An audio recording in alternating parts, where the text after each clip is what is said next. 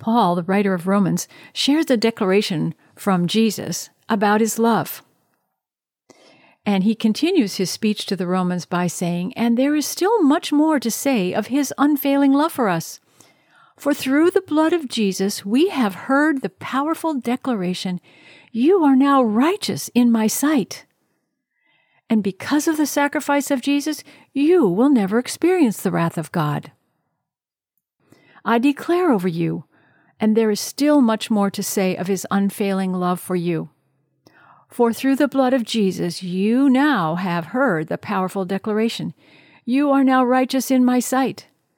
And because of the sacrifice of Jesus, you will never experience the wrath or anger of God."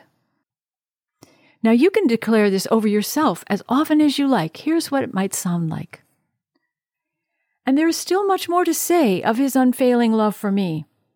For through the blood of Jesus, I have heard the powerful declaration, 'I am now righteous in God's sight.'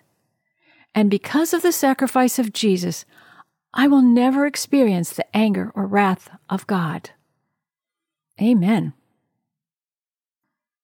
Amen.